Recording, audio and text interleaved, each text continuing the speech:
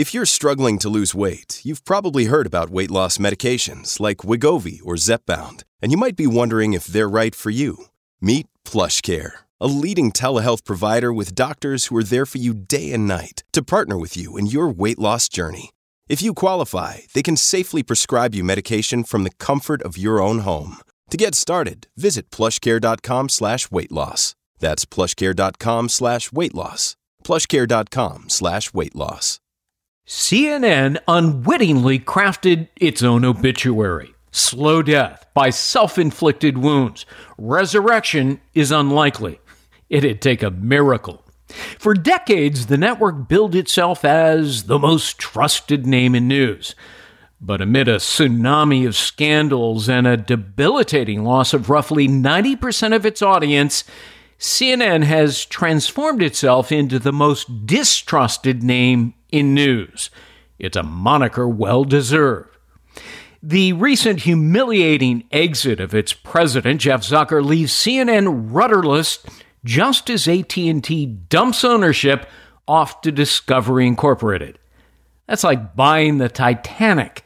The new owner might want to consider selling CNN for scrap, assuming any of it can be reclaimed from the graveyard of media shipwrecks. The rest of Warner Media has value, including HBO, Warner Brothers, TNT, and TBS.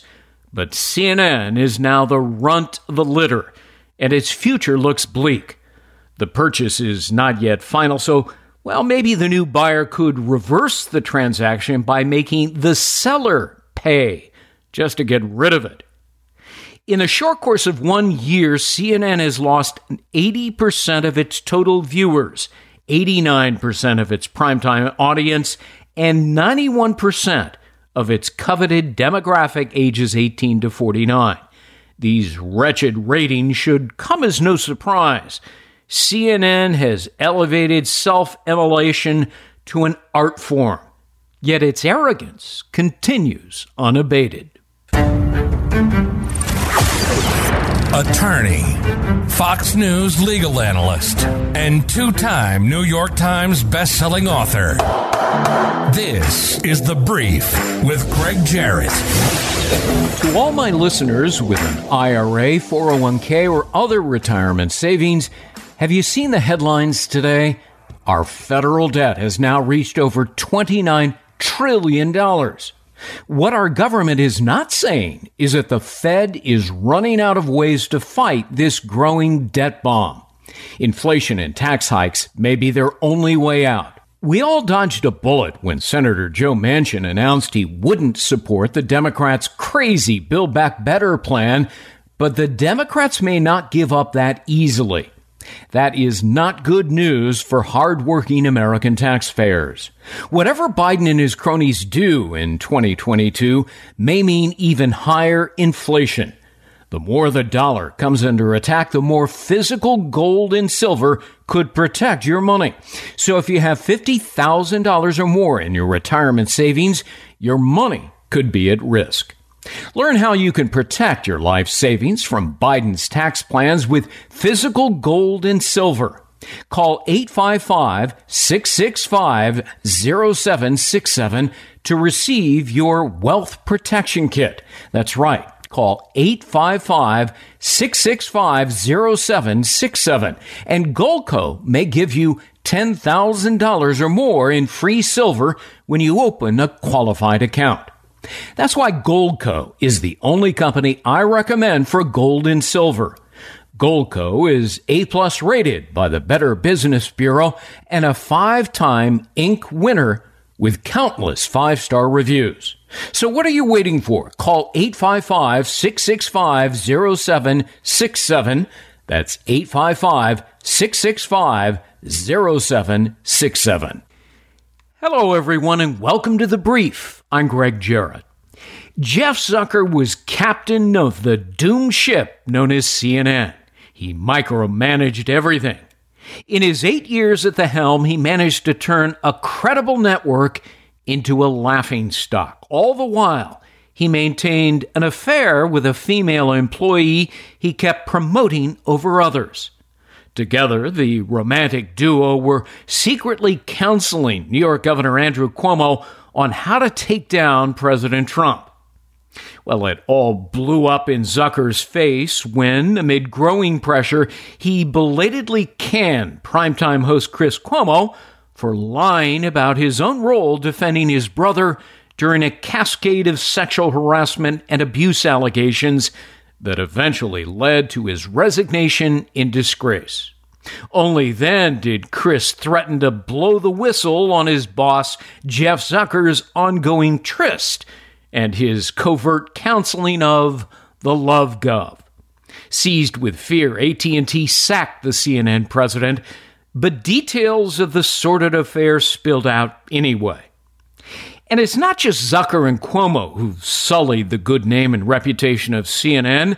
The network's other primetime star, Don Lemon, has been embroiled in a scandal of his own, sued by a Hamptons bartender for sexual assault. Then there's legal analyst Jeff Toobin, caught on camera pleasuring himself during a Zoom call. And not to be forgotten are two CNN producers. One was busted on charges of enticing minor girls for sex. The other is under criminal investigation involving potential juvenile victims. Throughout all of this, CNN's slow-witted media critic Brian Stelter served as the network's chief excuse maker and unabashed apologist. It's no wonder his weekend show has an audience that can best be described as tens of people. The man is clueless and banal. He's the most hapless of clowns in the CNN circus. Stelter, you'll recall, is the guy who promoted on air the presidential aspirations of Michael Avenatti. That was before the crooked lawyer ended up in prison for extortion. Just days ago, he was convicted yet again for stealing nearly $300,000 from his client, the porn star Stormy Daniels. Anybody with a brain knew that Avenatti was a sleazeball, so naturally, Stelter loved him. But the most revealing scandal involving CNN occurred a few months ago when the guerrilla news outlet Project Veritas published secretly recorded videos of the network's technical director, Charles Chester. On camera, he is heard declaring that there's no such thing as unbiased news at CNN. He even bragged that the network meddled in the 2020 presidential contest by inventing phony stories about Donald Trump and actively aiding Joe Biden's election. Chester also boasted that CNN milked the pandemic to gin up its ratings. Quote, which is why we constantly have the death toll on the side of the screen, he noted. This helps explain why the network openly championed all of the business shutdowns and personal lockdowns imposed by Democrat mayors and governors during the pandemic. It was the wrong thing to do. It was devoid of scientific justification. And I said so in a series of columns that I wrote for this website in March and April of 2020. Now, nearly 2 years hence, an extensive study by Johns Hopkins University has determined that the COVID lockdowns were completely ineffective. The economic and personal hardships of these draconian measures far outweighed the minuscule benefit of reducing deaths by 0.2%. That's right, less than 1%. This is precisely what I argued at the outset. It was foolish, destructive, and irrational. Or as the Hopkins study put it, quote, lockdown policies are ill-founded and should be rejected out of hand as a pandemic policy instrument.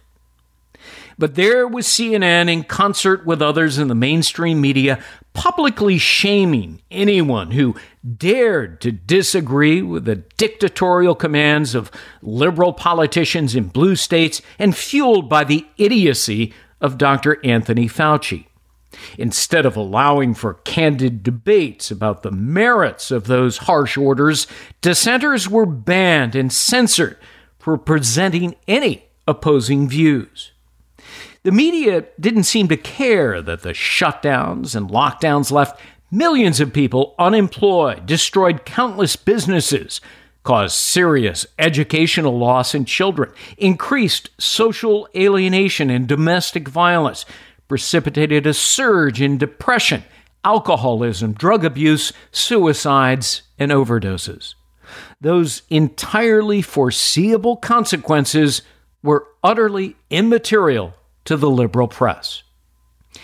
It is unsurprising that networks like CNN, MSNBC, ABC, NBC, CBS have all ignored the Johns Hopkins study.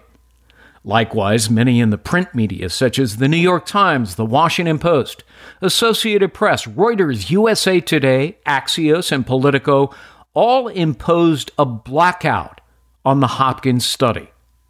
None of them bothered to report that the lockdowns and shelter-in-place orders actually increased COVID deaths, according to Hopkins, because home confinement tended to infect family members with a higher viral load.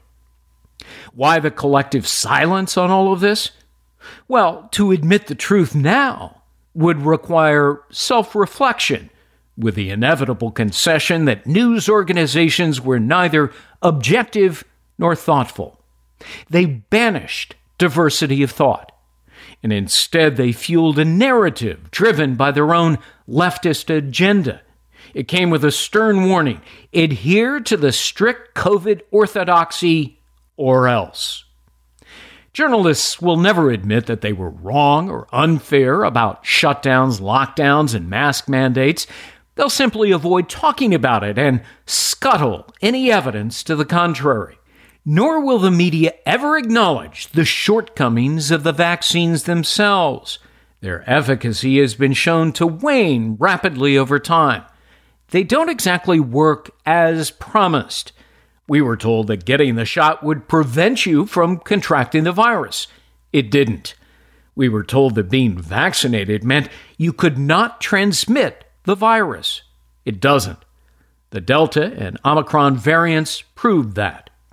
We were also told that people still had to comply with vaccine mandates even though they had survived the disease. Natural immunity, we were scolded, was not good enough.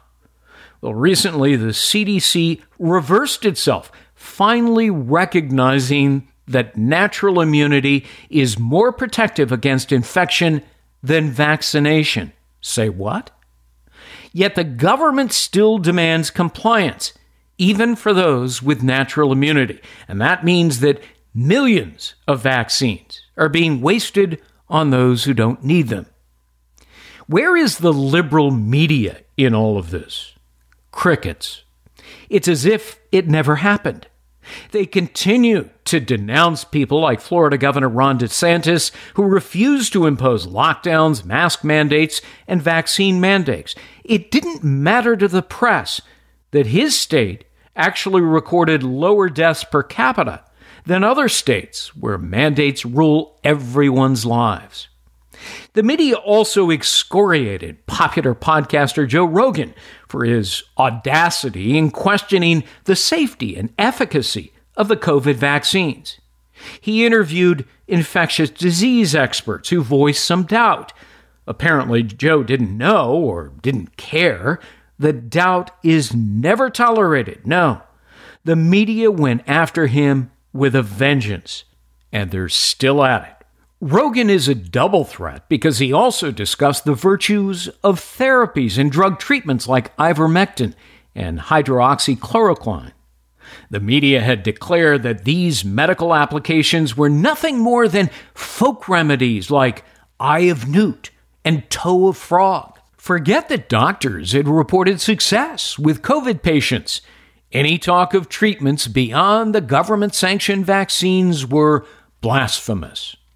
When aging rocker Neil Young decided to stick his bulbous nose into the Rogan controversy, I knew that the notoriously snotty musician was grandstanding.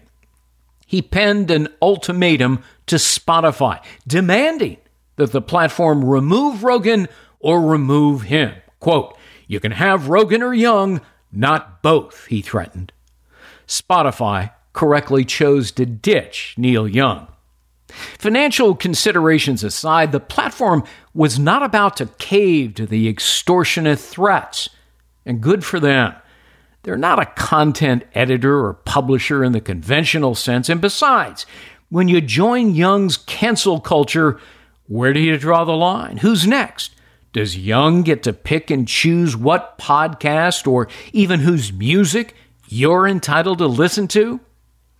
Neil Young is a hypocrite.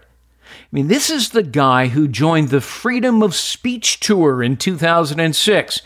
He's somehow forgotten what speaking freely really means.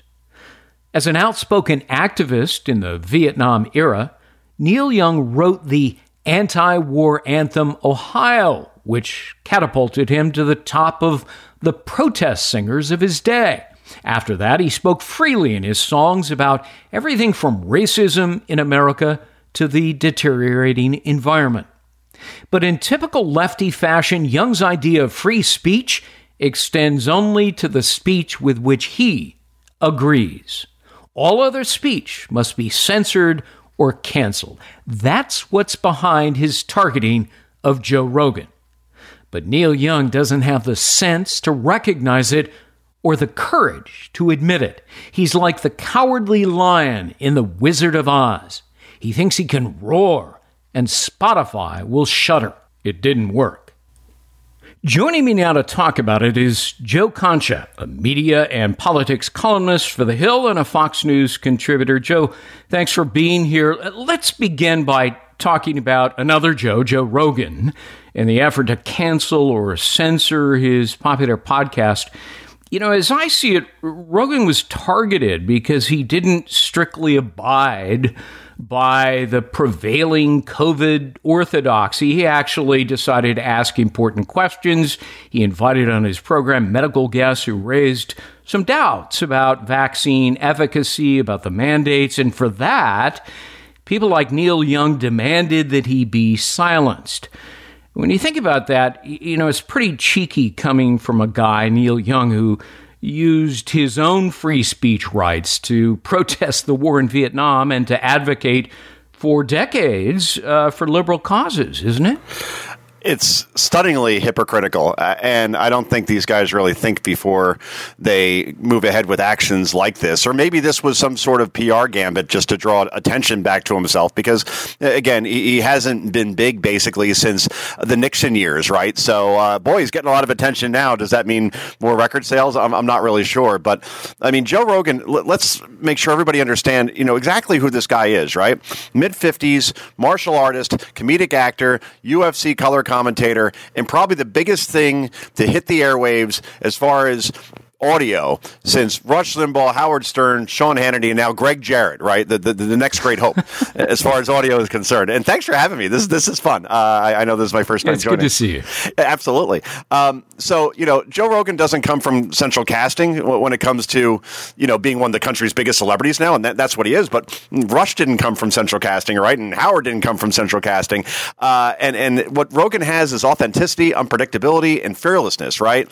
And we remember that, you know, Limbaugh, the FCC, there were big-time movements way back when in the 90s to try to get him canceled. Same with Stern, and they both survived, and they were only bigger for it as a result when they came out the other side. So now you have Joe Rogan, who draws something like 11 million listeners per day on Spotify, and those numbers, I'm sure, are going up. And remember what 11 million means, Greg, right? 11 million a day, let's put it this way, CNN is a major international brand. They have thousands of employees, and they're averaging less than 500,000 viewers a day, right? So, and Rogan has like, what, 5 employees, and CNN has thousands, and they're in all these newsrooms across the country, and they only get 500,000. So that puts it in perspective. But yeah, it's not just the woke left that is targeting Joe Rogan.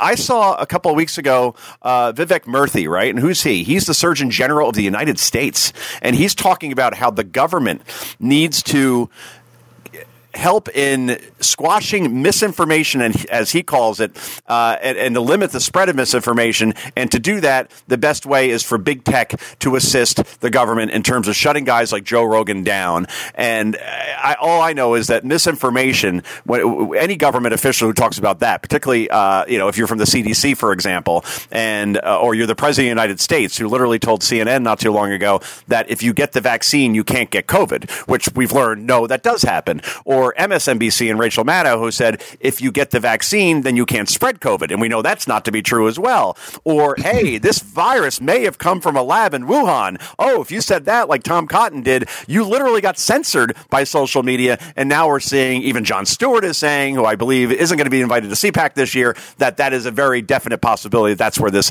came from. So Rogan's point around COVID, at least, is that, well, there is no absolute truth, because every time we're told something's absolute truth, it ends up being not true. So that's where that goes. And then as far as his comments around racism, Greg, he was quoting, from what I heard, and I went back and listened to a couple of these, he was quoting Red Fox and Lenny Bruce and these comedians that use the N-word openly, and then he would just repeat back what they said. So he wasn't saying in any malicious way, in any way that a true racist would. He regrets saying it in full now. I know I've never said that word in full in my life, and maybe you should have just said N-word, but does that mean he should be wiped off the face of the earth for simply quoting other people who said it? I don't think so.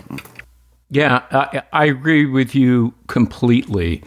Spotify is a platform. Mm-hmm. It's not a content publisher. They don't exercise editorial control. But, Joe, if Spotify were to cave into the demands to cancel or censor Joe Rogan, where in the world do they draw the line after that? I mean, anybody could be banished if they don't adhere to the prevailing point of view.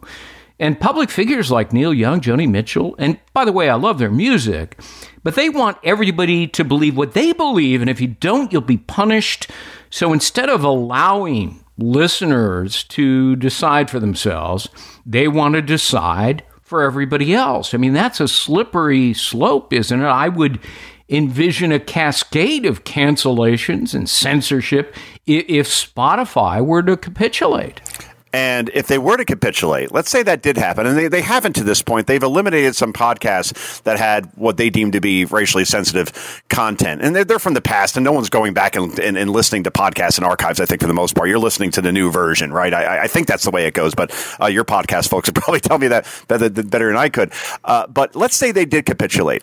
There is Rumble waiting in the wings right now, right? Spotify's competitor, who says, okay, we will not censor you in any way, shape, or form, and we're going to give you the same $100 million that Spotify is giving us. Or there's another company called Odyssey that's basically offering the same thing. So if one company, and this is the beauty of capitalism, decides that they're woke enough to the point where they are going to appease the mob and take Joe Rogan off of their airways, for lack of a better term, off their platform, there's Rumble right there to say, okay, we got you. Same thing with Twitter, and all the alternatives are coming about when it comes to that. So hopefully that's a great development, because what I've learned, again, more speech is better than less speech. And if you squash a Joe Rogan in one place, he's going to pop up in another and be bigger than ever. And that may very well happen here.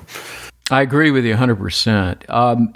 And, beyond Joe Rogan and Spotify, I mean, we have seen active censorship, and you mentioned this, by big tech companies, including Facebook and Twitter. And it was especially acute during the presidential election. I mean, the story about Hunter Biden and his incriminating laptop and tens of millions of dollars that he was making by leveraging his father's power while dear old dad's running for president. I mean, a lot of that was suppressed by the tech giants. And on other topics, the suppression is still going on. How dangerous do you think this is getting? It's dangerous because it's actually impacting presidential elections, right? And what happened that October of 2020 when that information came out about Hunter Biden, and the New York Post had the goods. It's not like so many stories that we saw about Russia collusion with Trump, for example, where a source close to the president. You remember Anonymous, Greg? It was supposed to be Anonymous. Is it Mike Pence? Is it the chief of staff and General Kelly, is it Kellyanne Conway? Anonymous. It's somebody really close to the president. And he is privy to all these conversations that says that Trump is a dangerous maniac. And it turns out Anonymous was basically like one step above the White House chef, you know? Right. Yeah. He was the equivalent of the White House janitor, right? Yeah. And you know, gossip was treated as gospel when it came to any source close to the president during all those years, when the sources weren't even in the room for the most part, probably, right? But the reporters were like seagulls at the beach, and you throw something up to them. It could be a sirloin steak or it could be Pop Rocks. The seagull's going to eat it. And same thing with our press. If it's something bad about, in that case, Trump, they were going to gobble it up without verifying anything whatsoever and swallow it whole. So in the case of what we're talking about here, the New York Post had actual, you know, the laptop. They had the emails. No one on those emails disputed anything that was being written or said. So you knew it to be true. And yet, big tech, when it came to Facebook, when it came to Twitter, if you shared a story about Hunter Biden and him using his family to influence, you got your account eliminated. Ask Kayleigh McEnany. It happened to her. She happened to be the White House press secretary at the time. So, yeah, and I wonder, again, when you think about that presidential election, and it came down to 77,000 votes when you combine Arizona, Georgia, and Wisconsin. And if those states go the other way, then you have a 269 tie, and then who knows what happens from there. Maybe Donald Trump is your president again. And I got to think that if the press pursued Hunter Biden allegations the way they would if it were a Donald or an Eric Trump, I have a feeling that those votes, you know, either people would have stayed home or maybe switched their votes to Trump, and we'd have a much different outcome. And that's why it was so important for the press to do their job there. And they fell down, not because of human error, because they wanted to squash a narrative they knew would hurt the guy they were rooting for. Yeah. I want to talk a little bit more about, the COVID controversies that, and some of it's related to Joe Rogan. But in my opening remarks, I talked about how all the major news organizations, other than Fox, and I'm talking about print news, network news, all of them, ABC, NBC, CBS, CNN, New York Times, the Washington Post, have completely ignored this Johns Hopkins study that was exhaustive, and it was a study of studies, so a compilation of evidence. And it concluded that the shutdowns and the lockdowns were the wrong thing to do. They destroyed people's lives and livelihoods, and for what? Those measures, so draconian, reduced deaths by less than 1%, 0.2%. Have journalists ignored the study and its conclusions because it demonstrates the folly of the hardline positions that those in the media took for almost 2 years? That is, we have to follow the mask mandates, the vaccine mandates, blindly follow what the government tells us to do. And anybody who doesn't is going to be publicly shamed. The media doesn't want to admit, Joe, that, it was wrong.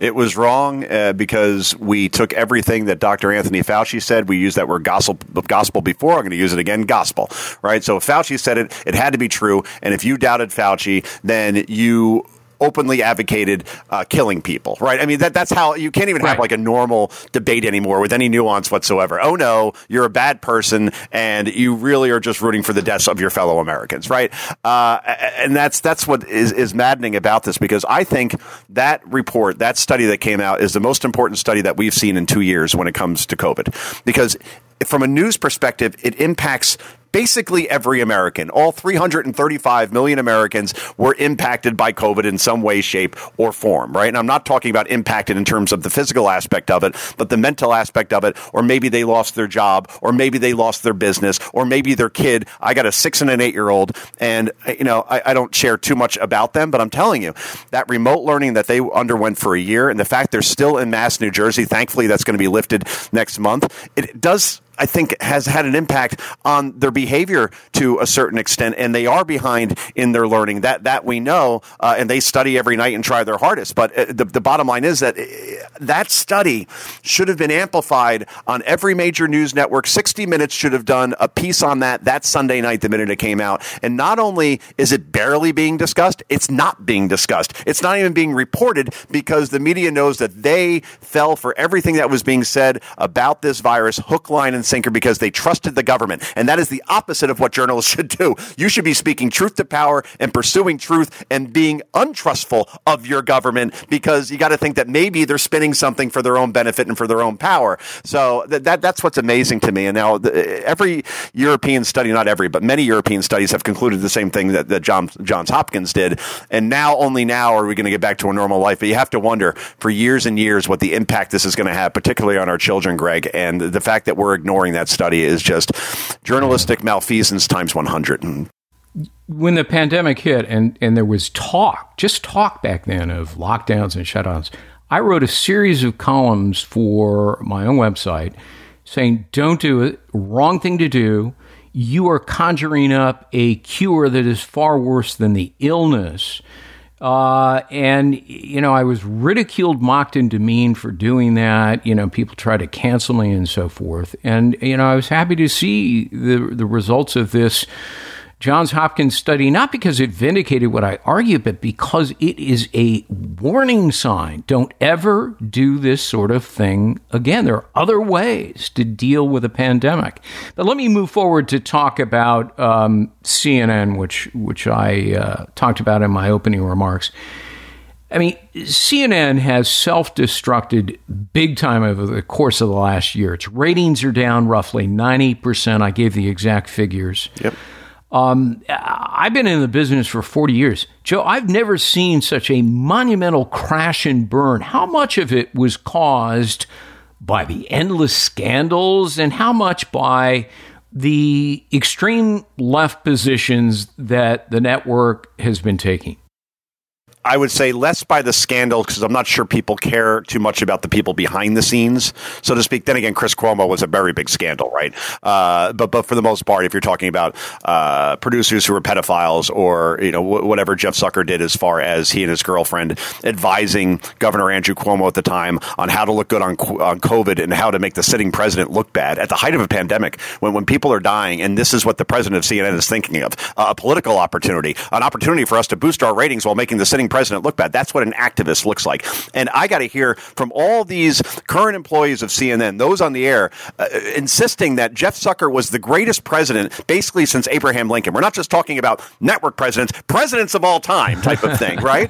And I used to write sports columns, all right, for NBC and then for Fox way back when in my younger years, in my 20s. And I can tell you, and anybody who just follows sports can tell you, that when a general manager gets fired or when a manager gets fired, all you do is look at the record. The old coach Bill Parcells used to say, our record is our record, right? And you can't spin it in any way because they're numbers. And you mentioned it before. 10 people watching CNN in a room 1 year ago today now has seen 9 of those people leave. That's what 90% of losing your audience means. So That has to go back to the way that they're doing their job. So I was on Fox not too long ago talking with Dana Perino about the trucker convoy and the protest going on in Ottawa in Canada. And we reviewed a CNN report. And this is what I mean about the way they do news now. Basically, they take a story, right? And the reporter injects his or her partisan opinion into that story. It's supposed to be a straight news report, but no, they're going to make sure that they're going to lead the viewer in one direction, right? And then from there, they echo what, again, we talked about believing the government before. They echo what the Canadian government says about these truckers being racist and sexist. And then CNN even goes so far to call that convoy in Canada an insurrection. Boy, that's a pretty familiar term, isn't it? It's sedition, right? It's a threat to democracy. This was in a straight news report they did on this. So while they're covering what's going on above the northern border, the southern border they ignore, where fentanyl's coming in record numbers, and more people are dying between the ages of 18 and 49 from fentanyl overdoses than anything else in this country, but they ignore that. So to get back to CNN, this is why I wrote for The Hill not too long ago that the collapse of CNN is complete. Because, again, I'm looking at it from a sports columnist perspective. They lost their network president of over a decade who dictated content on that network like no one ever has before, calling into control rooms, literally getting into anchors' ears saying, ask Kellyanne this question, for example. It's been proven and documented, right? So they've lost that guy. Then they lost their top-rated anchor in Chris Cuomo, which is like being the skinniest kid at fat camp, because being the top-rated guy at CNN doesn't really mean a lot, but he was, and now that 9 o'clock spot is completely wide open. They can't find anybody to fill it. And they've lost 90% of their audience, and their integrity is in shambles. If that isn't a collapse, Greg, I don't know what is. It's an epic collapse. Let me ask you about Brian Stelter, CNN's media critic in-house. He has been derided as Zucker's water boy. I think you said that, Joe. But in early January, let me just give an example. Yeah. Early January, Radar, which is an online news organization, publishes an expose about Zucker's clandestine romance with Alison Gollust at CNN. And literally hours after those two were asked by Radar for a comment, Stelter publishes a column absolutely trashing Radar for, quote-unquote, peddling lies. Yeah. Of course, the affair turned out to be true, and it came out, about a week or 10 days later.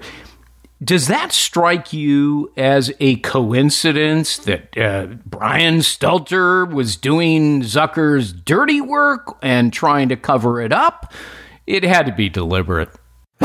Well, didn't Freud say there are no coincidences, right? There are no accidents? No, Of course not. It is well known within CNN, and I have some friends there, that Brian Stelter would be in Jeff Zucker's office on a daily and sometimes on an hourly basis. His office was right down the hall, and they would just walk in and talk not about journalism, but Brian Stelter. I'm going to actually compliment him here, Greg, because I find him to be an impressive individual. When you could do all these jobs at once, when you could be the senior chief media correspondent for CNN, when you could host a show on CNN, when you also run opposition research for CNN, right? In other words, we're Coke, and I guess they're Pepsi, even though Pepsi is competitive with Coke to a certain extent, so it's probably not a good analogy. But he's running opposition research. He also runs the public relations department and also handles crisis management. To do all of that at once, that is impressive. Now, yeah, but the problem is he doesn't do it well. Nobody watches his program. No, I mean, his program's just like every other CNN program. I saw yesterday,